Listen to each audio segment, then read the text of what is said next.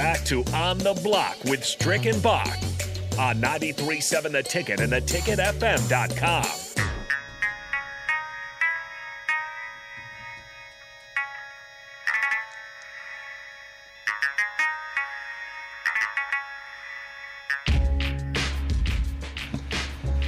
Welcome to Hitting the Hardwood on the Block. We're going to talk a little bit of NBA basketball. The play-in game is still jumping off. Some losses were taken. Some wins were achieved. Some celebrations seem like they just won the championship. We'll get all into that right now in this particular segment. Boxster, talk to me, man. I mean, listen. The Timberwolves ended up having a big game against the Clippers, and they found out there was a lot going on out there at the Target Center, man. It was celebration central. It was like they had a parade, like they just won the championship, or they was in March Madness and they just came away with the trophy. You had Glue Girl Gate. That's right, Glue Girl. Sitting there, yeah, Glue Girl Gate was popping off at one part of the game. And, so the way that I look at it, and here's what I'll say. I mean, I'll just throw this out there. I mean, I didn't know how the Clippers would fare. I thought maybe Ty Lue and the group would get it done. But listen, those guys earned that home court advantage, and they took advantage of it.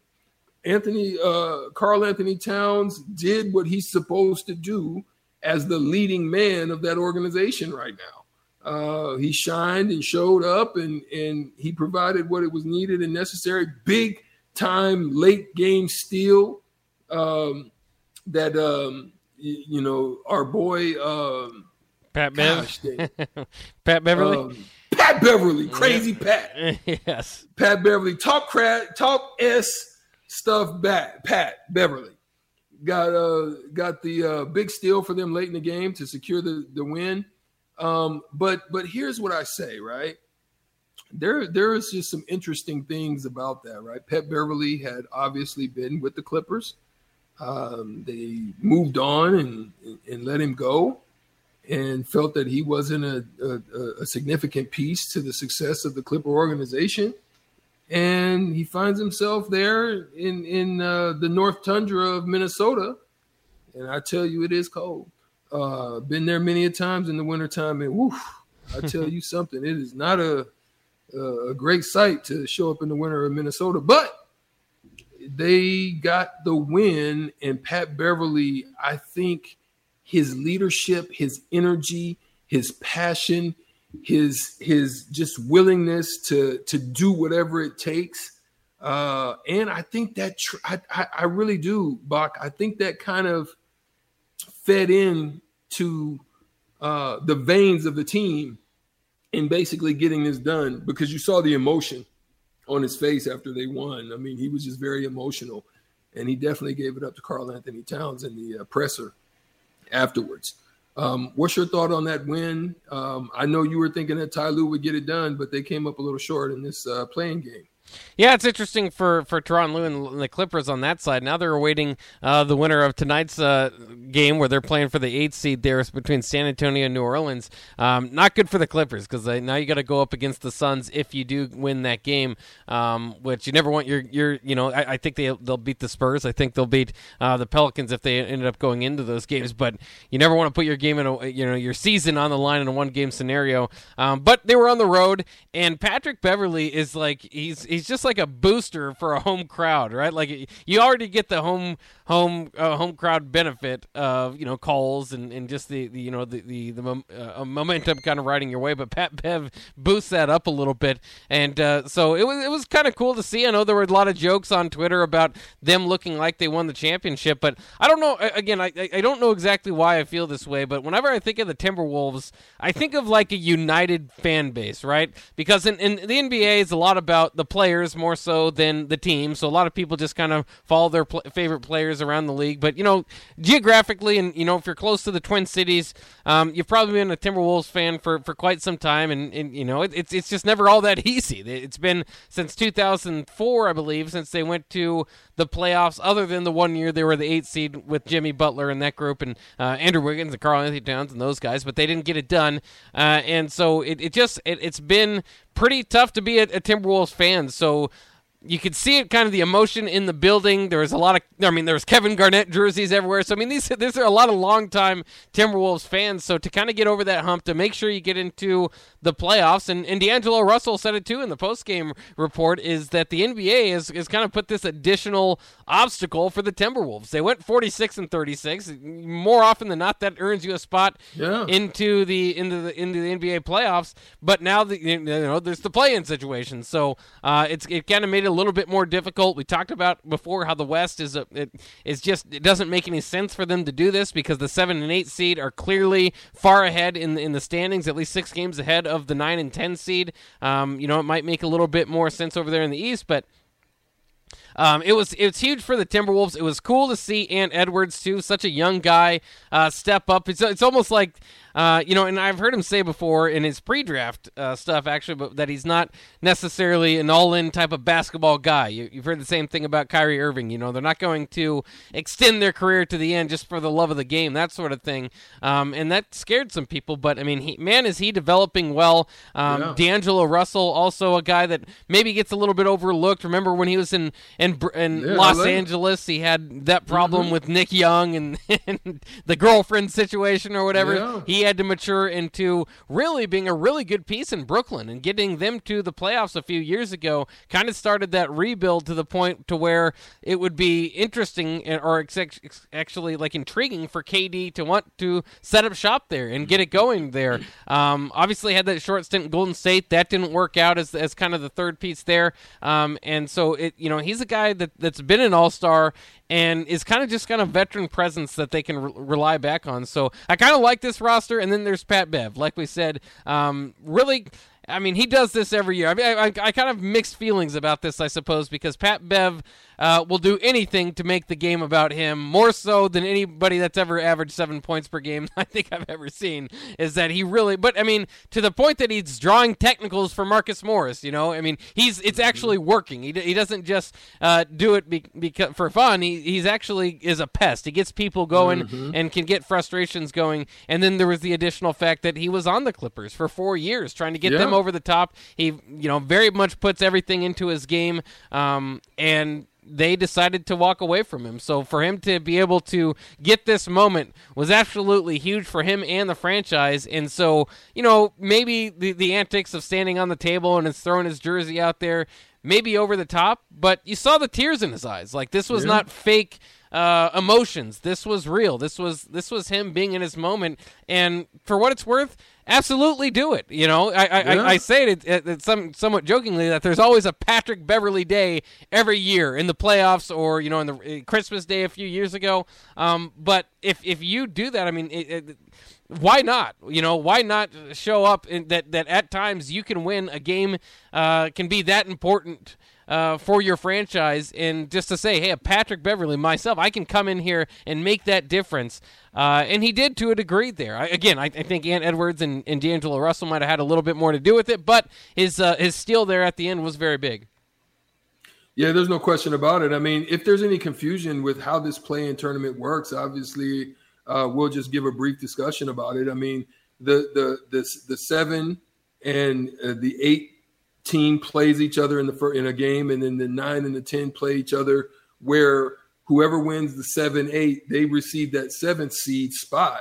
And then whoever, as the Clippers did in losing this game, they will await the winner of San Antonio and New Orleans, who are both the 9 and 10 seeds. Obviously 9 being New Orleans, 10 being San Antonio, because New Orleans has the home court advantage. And whoever wins that game will go on to play the Clippers to be for the 8th slot. And then whoever loses this game tonight, where, as I said, San Antonio will play New Orleans, they will be ousted out of the playoff picture. The same thing on the other side, the Cavaliers will play the victor of the Charlotte Hornets and the Atlanta Hawks, where, obviously Cleveland had lost to Brooklyn, and they came up short, and that's why it's working out that way. 7 p.m. tonight on ESPN, the Hornets will play the Hawks in the Eastern Conference side, and in the Western Conference side at 9:30 on ESPN, the Spurs will play the Pelicans. Now, you had Glue Girl Gate. Obviously, that was something that was just something thrown in there where she got arrested but taken out by security. Glued her hand to the court. Glued her hand to the court, but I'll tell you what, the court is probably the hardest thing to glue yourself to because of all the gloss that's on it. Oh, yeah. So I'm sure it didn't work very well. And it looked like it was Elmer's glue or something. I don't think she was using the best glue. So, it didn't really work very well. And I don't think it was the real sticky glue that we're talking about, that Gorilla Glue type. But nonetheless, she seems to be protesting the alleged animal rights abuses at an egg farm for Glenn Taylor, who is the owner right now, until I think Mr. Lohr and Alex Rodriguez, they have to pay in increments to take over the ownership. So they have to build up their ownership stakes to be able to take over. And so Glenn Taylor is still the owner right now. So she was there protesting Animal Lives Matter for the egg harvest. And when they had a situation where they had the avian flu, I think, or something of that nature, she was protesting that because they had to kill so many of them. Okay, so we got through that gate as well. But at the end of the day, we also have the Nets and the Celtics are going to match up. We know that matchup's going to happen. Who do you think's in danger of missing the playoffs between who do you think will come out the victor between the Celtics and the Nets? And who do you think will miss the playoffs between the Cavs and the Clippers? I think probably the Clippers are going to get in. It's kind of interesting with the Clippers potentially being the 8th seed. On the other side of it, or you have the Hawks, who potentially could be the 8th seed there if they win tonight and then win their game against the Cavs. Those are both Western Conference and Eastern Conference finals last year. So it's kind of weird that those might go from that to the 8th seed or whatever it may be. They might follow the playoffs altogether, the Hawks tonight, if they lose. But I think that the Clippers probably, again, we mentioned it, the West it's a joke of a play-in tournament because the 7 and 8 seed are far better than the 9 and 10 seed. Whereas tonight, the play-in game on the East is actually intriguing and I believe worth watching. Charlotte and Atlanta, like I said, Charlotte's an upcoming team, and we'll see. They've been rumored to maybe want to get Russell Westbrook. That could blow it up. So I'm interested to see what Charlotte does. And then Atlanta, like I said, was in the Western Conference Finals last year. Trae Young was put on the map, so I can't wait for that game tonight. As far as the Celtics and Nets go, the Nets knocked the Celtics out of the playoffs last year. Different group. Unfortunately, the Celtics are the best defensive team in the league, but they're without one of their best defensive anchors in Robert Williams for this matchup. We saw last night, if you watched the Nets game, Claxton absolutely was getting alley-oop left and right there at the end as they were spreading the floor, and so that could be potentially damaging for the Celtics. I like the fact that they've got Jason Tatum and Jaylen Brown going at the same time. That was a question for a long time. Would you have to trade one of those guys?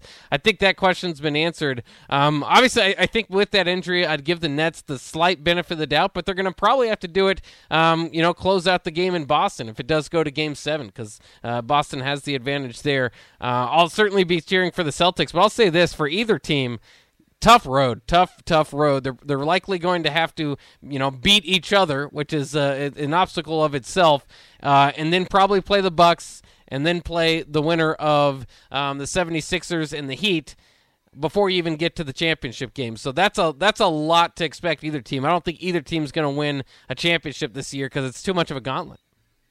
Yeah, I think it is a big gauntlet, but one of the things to speak about the Celtics that I found very intriguing, as you talked about, we were trying to figure out at the early injury with Brown, how would they be able to gel?